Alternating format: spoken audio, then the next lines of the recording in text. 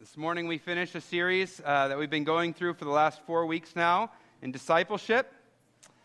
And next week we're doing an exchange, a pulpit exchange. So I'll be preaching at City Center Church in Brampton, in Mississauga.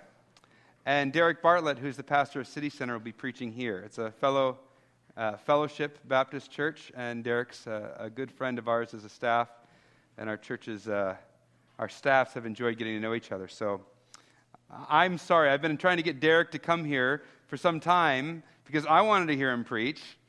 And then he's like, okay, James, I'll come, but you have to come to my pulpit. So I'm sorry that I'm going to miss out on it, but I'm glad Derek will be here with you next week. And then after that, we're going to start a series in the book of Job, which I'm really excited about. So it's exciting days coming up for us, and I'm excited about this sermon in front of us today. I would invite you to take your Bibles and open them to Ephesians chapter 4. This has kind of been our anchor passage as we've been doing this series in Ephesians 4:11 to 16. And you can find that on page 977 in the passage on the Pew Bible in front of you. Ephesians 4:11 to 16 on page 977. Let's stand for the reading of God's Word.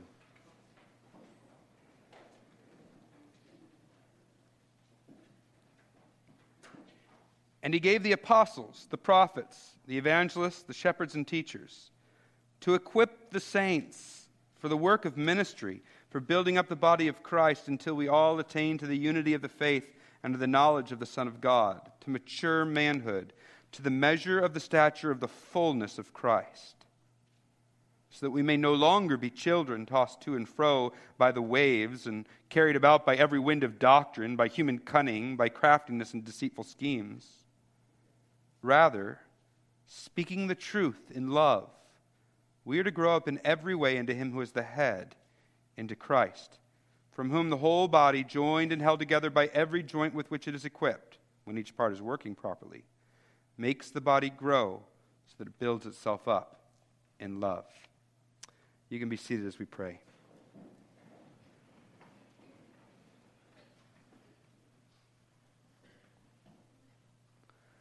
Father, I know my own weakness. I know that I can't, through determination of my will or through exercising of my gifts or through my ingenuity or anything like that, accomplish anything of eternal worth this morning. And I know my weakness.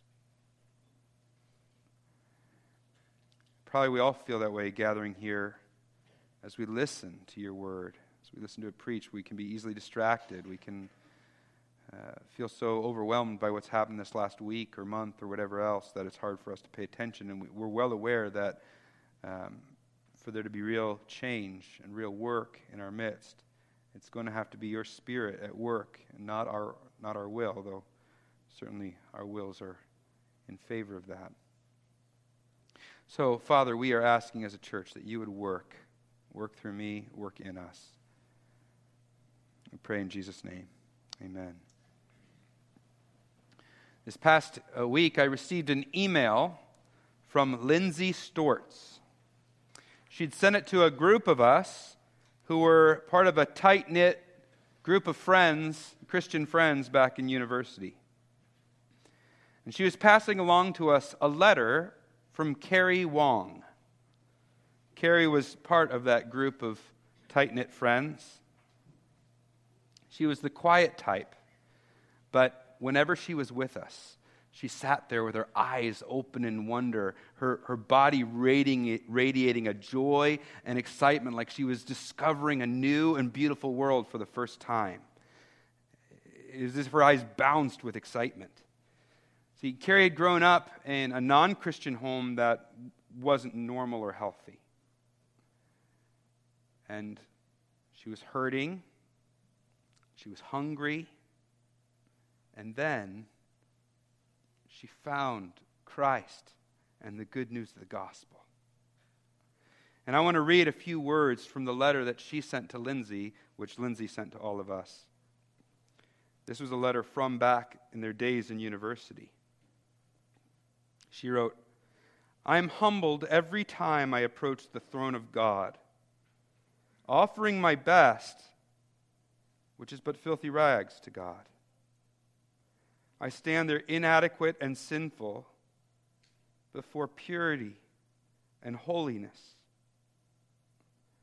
And my heart breaks, and I am moved to tears and gratitude when I remember that though I am broken, God loves me and pours out His grace, mercy, and goodness to me because of what Christ has done. It's so amazing that I'm so dirty and sinful, but He's clothed me in purity and in white because Christ advocated for me, pleading for me, when really I'm the one who deserves death and the wrath of God."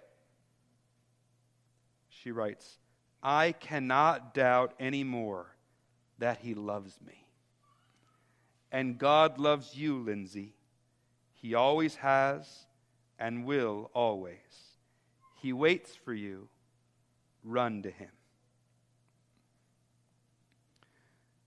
A few years after graduating, a few years after writing that note, Carrie Carly Wong contracted a rare disease and died. When Lindsay looks back on those years in university, what do you think is the most meaningful to her? Do you think she looks back and finds the most meaning in those fun times our group had, hanging out in Section 4 until late in the night, playing games? Or maybe the opportunity she had educationally to learn under some of the foremost minds in public policy? No, we all know. What's most meaningful is pouring in to Carrie Wong so that she knew Christ better and was able to see her life transformed, her face lifted up, and hope fill her sails. You see, when we become Christians, our very DNA changes. God remakes us so that we now are little agents of His, reflecting His goodness to the world. And so what we delight in, our desires change. What we delight in becomes something new. We delight in being used of Him to see lives transformed. As we've been looking at the last 3 weeks in this series, we become a kingdom of priests, a holy nation that's designed specifically to declare His excellencies to a world that's in darkness, showing them that we've been moved, transferred from the domain of darkness into His wonderful light. And so we walk as little beacons of light in a dark world, just like Lindsay was for Carrie, and then Carrie was for Lindsay. So maybe you're here today and you aren't a follower of Christ. You hear me talk about Christianity in terms of these walking lights that bring hope, and you go, wait a second, that's not what I thought a Christian was. Perhaps your idea of what it means to be a Christian is some sort of to-do list of things you do and things you don't. So a Christian is someone who doesn't do drugs, who doesn't sleep around, who doesn't cuss, and who does go to church, and who does go to prayer. Do these things, check, check, check. That's what a Christian is. If you've been with us for some time, you were with us when we were studying Matthew, the book of Matthew together in the Bible. And there we saw that actually the religious system that Jesus takes aim at is the check, check, check religious to-do list religious system. And it's not that any of the to-do things are bad in and of themselves. In fact, many of them are good things that we're called to do. But what Jesus was taking aim at was a mentality that if I just do this checklist, I'm good. Because such a system allows our crusty, sinful hearts to remain unaddressed, while at the same time allowing us to create this facade that we are good, that we're righteous, that everything's okay, when in reality, our hearts are far, far from God. You see, when someone becomes a Christian, their heart is fundamentally transformed. It's changed by God, and then they become contagious with a joy and a love and a life that God has given them that they want to share with others. And yes, that does shape our view on things like sex or church, but all that flows from a heart that's been changed. Yeah, it's true. It's not saying you'll never hear a Christian curse, but we don't curse. But it's not just because we're trying to avoid vulgarity. We realize our tongues were created for a purpose. And it's to bless others, to speak kindness, to speak truth, to encourage, and to give hope.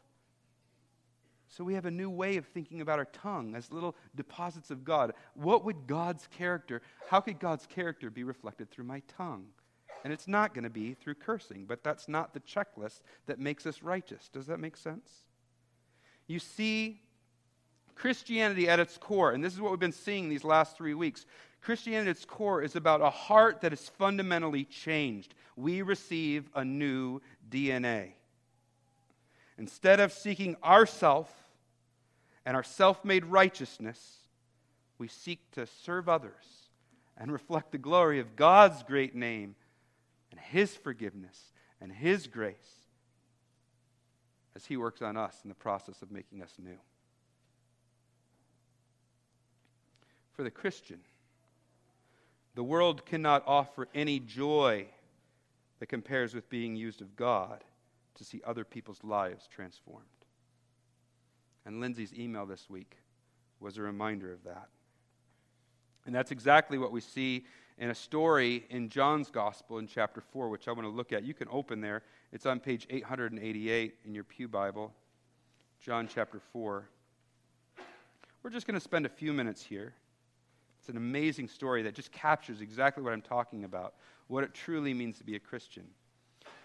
It's a story of Jesus is traveling through Samaria. Now, Samaria was a place that Jews wouldn't associate with because there was a kind of a latent racism there.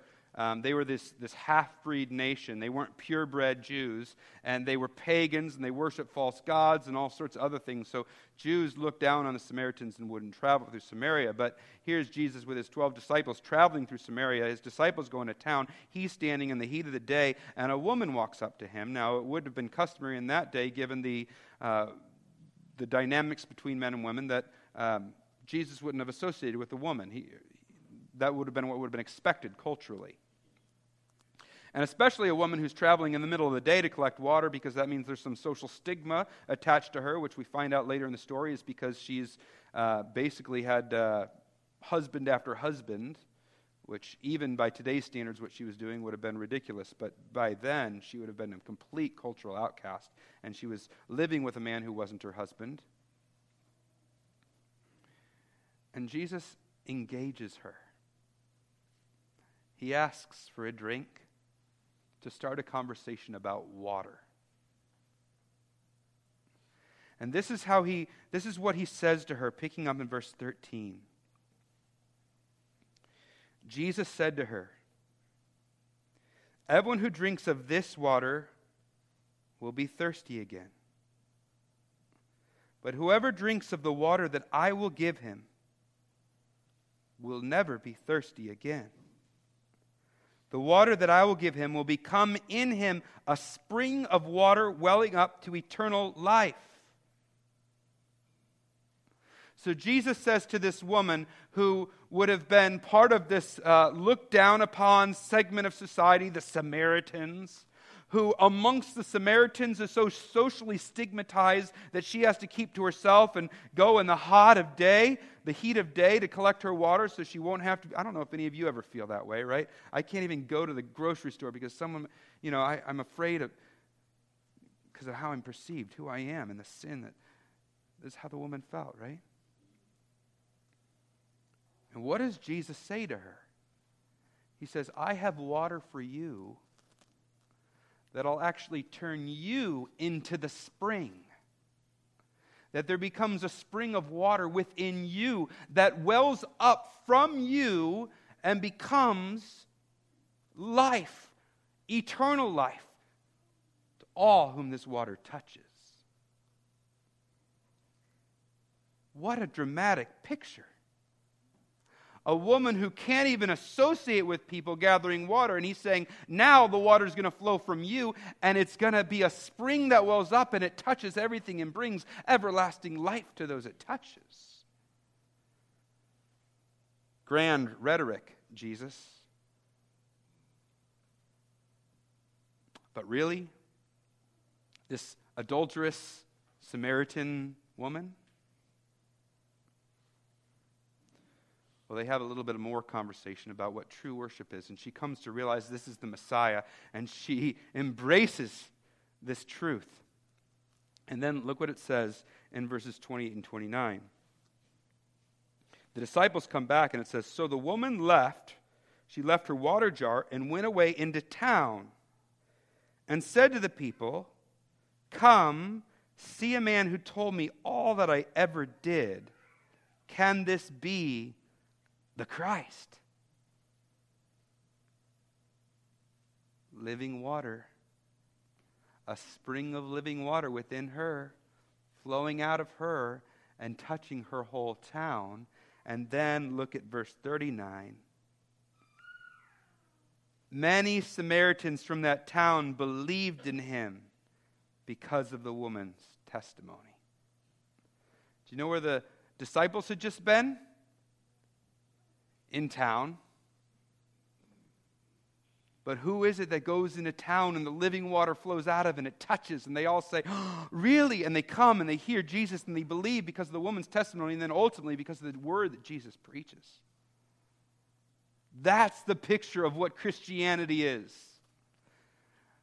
You see, Jesus will say a little bit later in the Gospel of John that water is actually the work of the Holy Spirit. It's the Holy Spirit within us that is this life-giving water.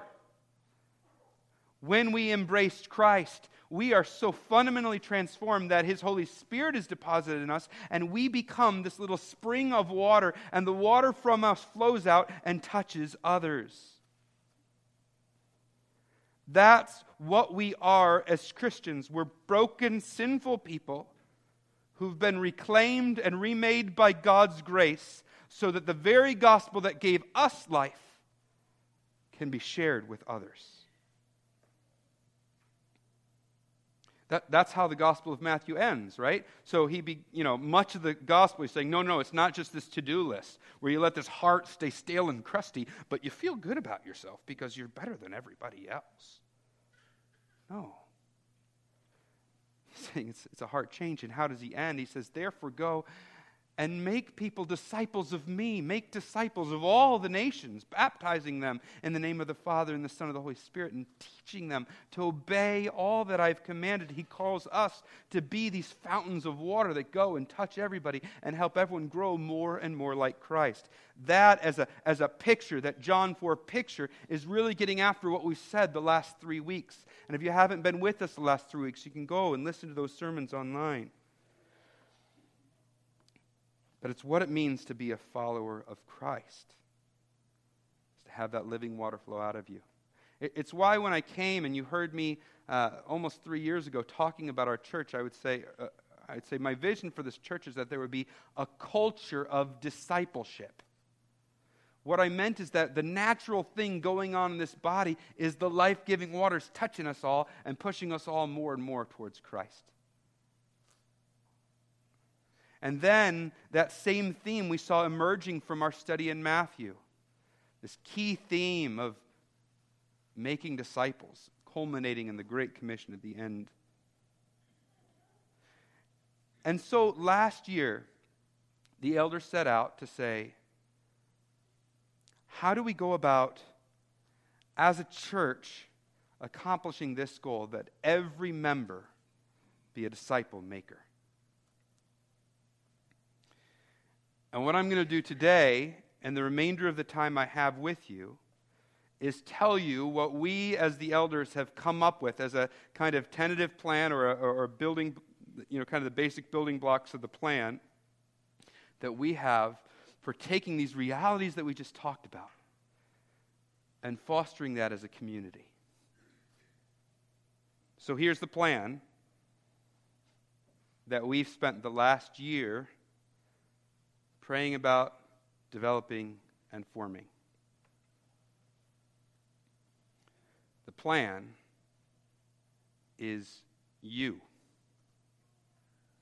You let the living water in you spring up and touch others. You love your friends genuinely. Love them and then share with them the light of the gospel. You love your fellow believers and do what you can to help them grow to be more like Christ. I say you, obviously I mean me too, all of us. In other words, our plan is nothing more than our goal. Our goal is every member a disciple maker, and that's also our plan. Everybody do it. I remember some years ago, I went to a spot that I'd like to sit at and just kind of reflect and be with the Lord. And it overlooked a pond. It's more of somewhere between a pond and a lake. And it was dusk. And just before the sun started to set, a calm set in over that water, so that it was smooth as glass, a perfect mirror for the sky and everything, without a ripple. Being the young man that I was, I grabbed a big rock, and I threw it as far as I could to see how far, and whoosh, big splash, and then the ripples I watched to move across the whole body of water, eventually making their way to the shore that I was standing on. Felt good about myself, got that out. That's how I reflect with God. So then I sat and thought some more. And just then, the bugs started to come out. And that same glass plane of water was now covered in ripples, as little water bugs all around the water made their little tiny splashes. And yet, the effect of all these water bugs making their little ripples and continuing to make their little ripples was actually a more profound rippling effect than my big stone that I had thrown in. Sometimes we think about how we are going to bring change in this church, how are we going to cultivate this culture of discipleship within this church, and we think we need some big rock that we can throw in and push, some big program. But maybe the more profound influence is when each one of us little water bugs in our little world, wherever we are, is making our own ripple, our own little light for Christ. Now, it's not that the big rocks, the big programs are inherently wrong. I think the image I have for myself is when I moved from Texas to here, I was clearing out my office in Lindale, and I had one spot on my shelf that had been untouched for a couple of years. I had a stack of these really nice chocolates that were now past expiration and had been unopened, and a box of mugs. FBC Lindale mugs with a logo on them. And they represented my best effort at a plan for reaching the lost people in our community. So I had identified a few of the people who are most keen on sharing the gospel, with the biggest heart for the gospel, and I'd gotten them together, and I'd trained them in a method for sharing the gospel, and also I had created this program that was anyone who was a visitor to our church, or anyone who someone in our church had a contact with and said they could use a visit to share the gospel with, I had a way we would bring all those contacts together, and this team that I would train would then go and follow up door to door with a visit, and my idea was a mug full of chocolates, and go to that door, offer them that mug full of chocolates, and have a conversation with them, see where they're at, and help them learn the gospel. I made the program well aware of the importance of personal context. So I trained these people, okay, after you shared the gospel with them, they start coming to church, you want to make sure they connect with somebody, and there's a personal relationship with it. So it wasn't like it was this, ill-planned mechanism. The only bad idea was the chocolates in the mug. There was a lot that worked well about it. I wouldn't necessarily do it again or do it differently if I did it again, except for the mugs and chocolates. But what I'm excited about is instead of getting, a few of the people who are most keen about that and unleashing them and saying, that's our program and get plugged into this, what I'm saying, or what our elders are saying, is I think much more in keeping with kind of the ethos in the Scriptures. And that is just every one of us being a wellspring of life in whatever contacts and spheres we have. So the family members you have, maybe your children who aren't yet followers of Christ, or maybe a neighbor or a coworker, an extended family member, or somebody you see regularly at the grocery store or at your favorite restaurant. That life-giving water is flowing out of you to them. Every one of us. You see, our plan is actually the anti-plan. It's just do it. And you can think of that in terms of discipleship too. It's nice to have a big rock. So somebody comes to church, they need to grow, let's get them plugged into this program. We have these, nifty whatever, some catchy name for them. You get plugged into this group, and away you grow. But what if we just said, no, it's your responsibility to see other people in the church and love them and care for them and pour into them and help them grow? I think of Bev Comfort, who came to me a couple months ago, and she'd been reading a book on theology. It's like that thick, and like I read the table of contents and didn't know what it was talking about. It was that kind of book of theology. And she's like, I want to study this with a group of women. It's beautiful. So we talked about it a little bit, and we chose a different book on theology that also is really rigorous, but not quite as heady as that one. And she just started talking to some women that she knows and says, do you want to study theology with me? And so now, every Monday night, there are 12 women from our church gathering together to study theology. I've never been in a church where that happened. Have you ever heard of that? It's beautiful, and it wasn't because we had this big rock that we threw into the water, and we're going to have a system where you study theology. And no, it was just somebody who had a heart for that and wanted to pour into others, and then there was other women who God's Spirit was moving in, and we gathered together, and they're doing that. And things like that are happening all over our church, and that's what we're saying we're moving toward.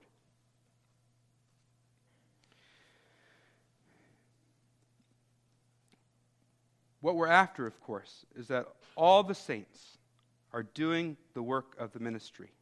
We're saying a program sometimes can tune us into sort of that religious to-do list.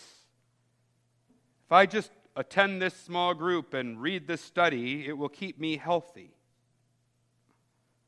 Saying, no, we want you to be bearing fruit, the fruit of a new heart and an indwelling spirit. My name's James Richard. I'm named after my dad's two full brothers. And my uncle, Rich, passed away last year. I remember a lot about Uncle Rich, but one of my vivid memories is the garden he had in the back of his house. It was amazing. But there was something about his garden. It was he had planned it carefully. He'd arranged it. He'd planted things. He tried to weed things on occasion, but he really just let it grow on its own with a wild beauty. It was very different than those manicured gardens that this plant for this season with nothing around it that kind of features that plant. It wasn't engineered. It was just planted, watered, taken care of, and let the beauty of the plants do the work. There was some order, but the growth was natural and somewhat unpredictable. It wasn't forced. And that's what we're going for here. We want to be like my Uncle Rich's garden. Not some manicured garden where over here we have those who reach out to the lost, and over here is the new believers, and over here is the people who are, that's not what we're going for. We're going for, hey, all these things should be growing, and there should be beauty in our midst, and yes, there's a certain order to it. Yes, there's a certain planning to it. Yes, there's someone who's looking after the garden, but at the same time, there's flowers doing things you didn't know they would do, and growth happening that you weren't expecting, and something's happening here, all led by God's Spirit who indwells each one of us who is a believer. You see, if you are here and you are a follower of Jesus Christ, you have God's Spirit within you. And that means every one of us who's a follower of Christ has a spring of water. And all we're saying our plan is to turn on that faucet. Now, with my point being made about this isn't engineered, and this isn't, the big rock, it's all of us. It's the plan is the anti-plan. I want to say we are aware that there are a couple of dangers in this model. The first danger that I want to identify is that we could be reaching people with things that aren't solid. In the course of our time digging into God's Word over the last few years, we found out that sadly, too much of evangelicalism simply takes everything that the surrounding culture is selling and repackages it with God on the label and a few verses ripped from their context and put to go with it. Or in other pockets of evangelicalism, we find ourselves drawn to certain brilliant authors who has his own ideas, his thoughts, and his plans, again, propped up with some Bible verses. But we want to be people of the book. We want to be people who are governed by the Bible, who are allowing the Bible to drive things, who aren't regurgitating something of the man-made. We're not regurgitating the man-made froth that comes from our world and masquerade that as if it's the Bible. So how do we fix that? Two things. One, simple thing, we're going to develop a section in our library, Susan and I have already been working on this, that has resources that are dedicated to things that you can use when you're discipling somebody. You have a relationship with somebody who's interested in Christianity, wants to know a little bit more about the Bible. Here are 3 studies you can use and walk through with them that help them dig into the Bible and see what Christianity is all about. Somebody who's newly embraced Christ, is trying to figure out what that means. Here are a couple different resources that you can take them through that go into the Bible and help them get some nice foundations. You want to get together and have a Bible study, just digging into a book of the Bible with somebody? Here's some resources, a study guide, some generic things that could work in any context that you can use to do a Bible study with somebody. Thinking about the issue of parenting or what it means to be a woman or a man or how to have a good marriage or things like that. Here are a few resources that actually dig into what the Bible has to say about those things and would be good resources to dig into. You're walking with somebody who's dealing with depression or is fighting against anger or is addicted to pornography or whatever else it is, and you want to know how to walk with that person through that. Here's some resources that could be really helpful for you in that. So that's one thing. It's just a dedicated discipleship section of our library that you can walk in and know anything on this shelf is something I can use. But the other fix is actually a pretty big one.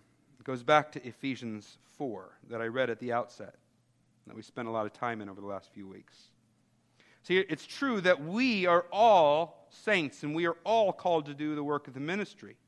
We're all called to speak God's word in a loving way to others.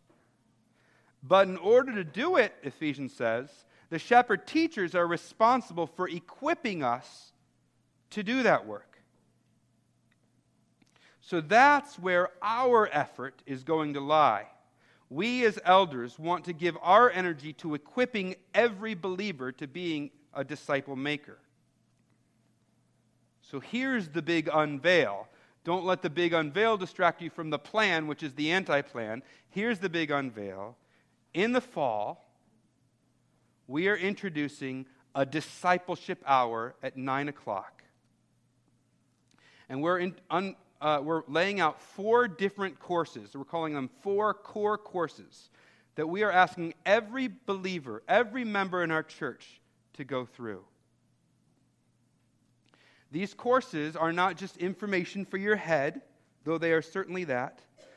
But if you take this course, there's going to be outside work required, and it's going to be people-to-people work, where you're actually doing the work of ministry even while we're equipping you to do that. So the 4 courses are, first is a course called The Course of Your Life. This is kind of a bedrock course that lays out the basic paradigm for what we've been looking at the last few weeks, what God is doing in this world, and how that should affect the course of my life.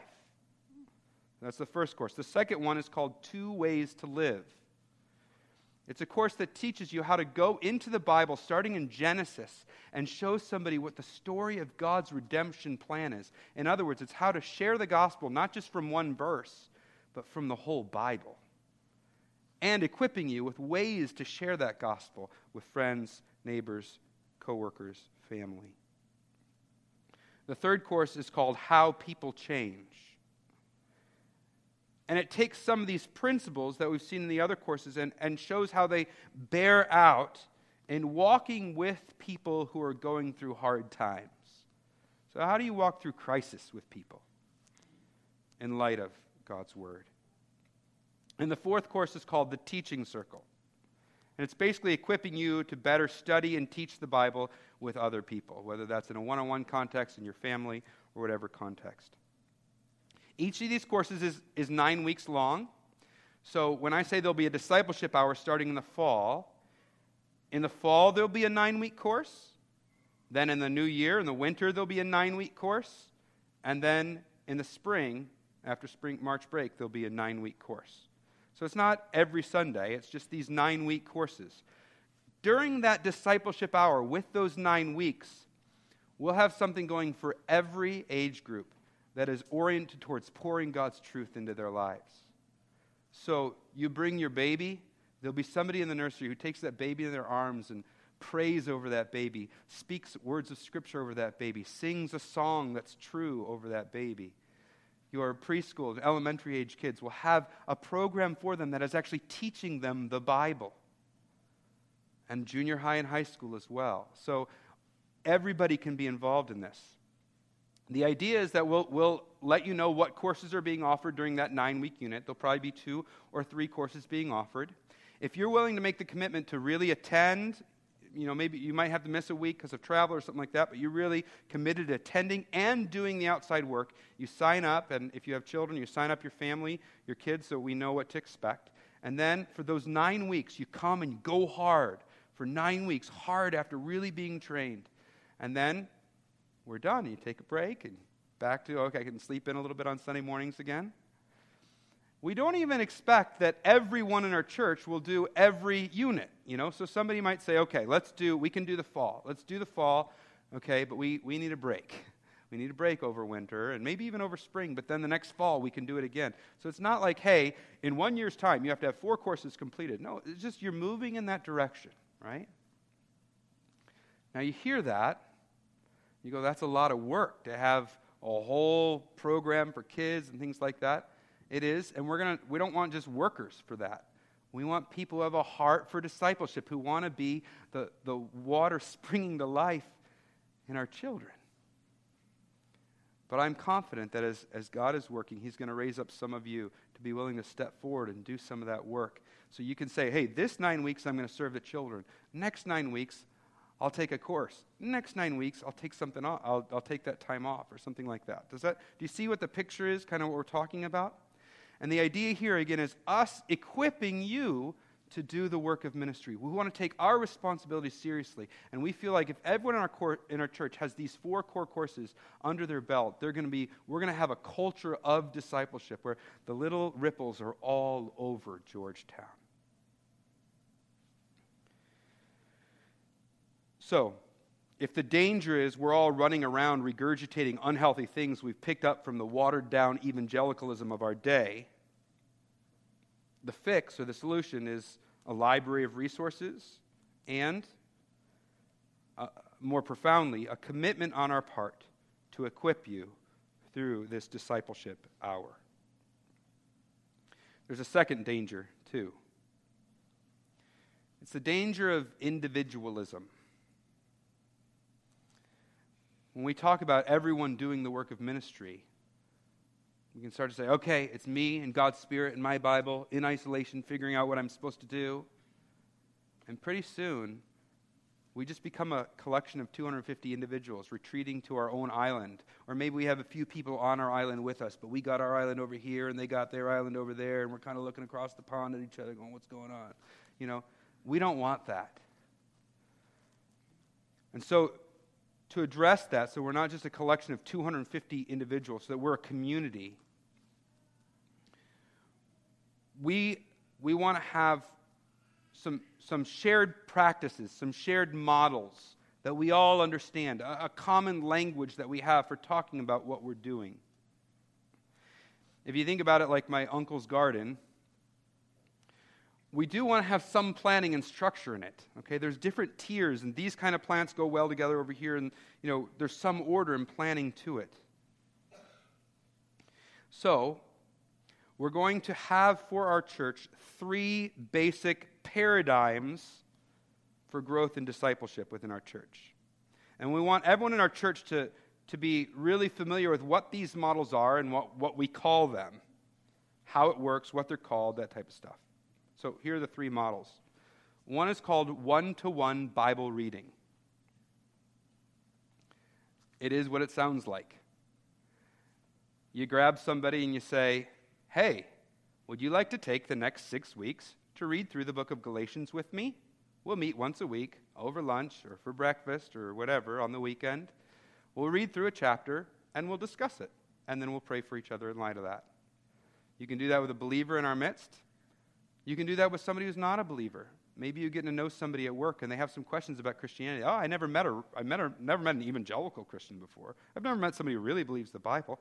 Hey, have you ever looked at the Bible? Have you ever read it? Would you like to read it? Would you like to read through, the Gospel of Mark with me? We can take 7 weeks and do that. So that's one model that we want to have, one-to-one Bible reading. The next one is called core prayer groups. In core prayer groups, you get together with 2 or 3 other people. So they're groups of 3 or 4. And you meet either every week or every other week. And you come to that meeting having prepared. And you prepare 3 things, 3 prayer requests that you want to share with others. The first prayer request is an area of Christian growth that you want to have. So, I need to grow in discipline, or I need to grow in kindness. I'm finding that I'm prone to gossip, so I need to cut off the gossip, or something like that, an area of Christian growth.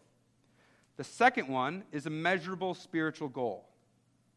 So I've gotten out of the habit of setting aside time in the morning for prayer, and I want to get back on that habit. So between now and when we meet next week, I want to just spend 3 mornings where I've set aside that time for prayer. Something where you can say, yes, I did it, or no, I didn't do it. So it's measurable. And the third prayer request that you come is with something that's going on in your life that you'd like prayer for. But the key is, then you look to the scriptures and find a Bible verse that should shape how they pray for you in that life situation. So that's why you have to prepare, right? You think about these things ahead of time. Then you come to the meeting. It's not, hey, let's all talk for an hour and a half about nothing related to this. You share your prayer requests, and then you're committed to, on a daily basis, praying for those other 2 or 3 people in light of their prayer requests until you meet again. You do it for a set interval of time. It's not something that goes on forever. None of these are. The things you say, let's do this for 3 months together, or let's do this for 6 months together, or let's do it, you figure out your interval of time, and you commit yourself to it. So one-to-one Bible reading, core prayer groups, and the third one is growth groups. Growth groups is a bigger group of people. So the first one's one-on-one, or maybe 1 with 2, so 2 or 3 people together. The core prayer groups is 3 or 4 people, and it's focused on prayer instead of study. The growth groups is a group of people who are getting together with the goal of helping each other grow. That's why they're called growth groups. But again, specified period of time and a specified thing that you're going to study. So, like Bev's group that's doing concise theology, the book Concise Theology has said, we're going to work through this book. We're going to do it for a set period of time. We're going to get together and study that. There's another group of women in our church who are getting together and doing a book called Disciplines of a Godly Woman. So you say, this is what we're going to study. Maybe you get together and say, hey, let's study the book of James together, and we're going to do it for 10 weeks, and we're going to use this study guide. And so you invite people to be a part of something like that. So that's a growth group. It has a particular focus, a set period of time, and you do that. So what will happen is through the years, these three things will become common language within our church, so that you walk up to somebody and say, hey, you want to be part of a growth group on, what do you want to do, Josh? Marriage. Let's do marriage, all right? And then, oh, that's sweet. Not that you need it. That wasn't to be inferred. We need it, no. Staff relations. How not to embarrass your staff member in public. We could do that one too. So you do something like that, and you invite a group of people to be a part of it. I've completely lost track of what I was saying. These become a common language, so that when you hear them say growth groups, you know what they're talking about. So we'll do a good job up front, or we'll try to do a good job up front of regularly talking about these things, one-to-one Bible reading, core prayer groups, growth groups. So people come to have an expectation. Somebody in the church is probably going to ask me to be a part of something like this. And they're not weirded out when you do, and they know what you're talking about when you do. Now, of course, to do these things, probably all of them at some level might sound intimidating to you, some of them more than others. We're going to train you, we equip you. That's part of what the equipping is to do, is to equip you to do these things. But these are three models that we want to have constantly in front so they don't seem foreign. So let me just put some flesh on that, right? How does that work? At any given time in the life of our church, there should be dozens of these types of things taking place.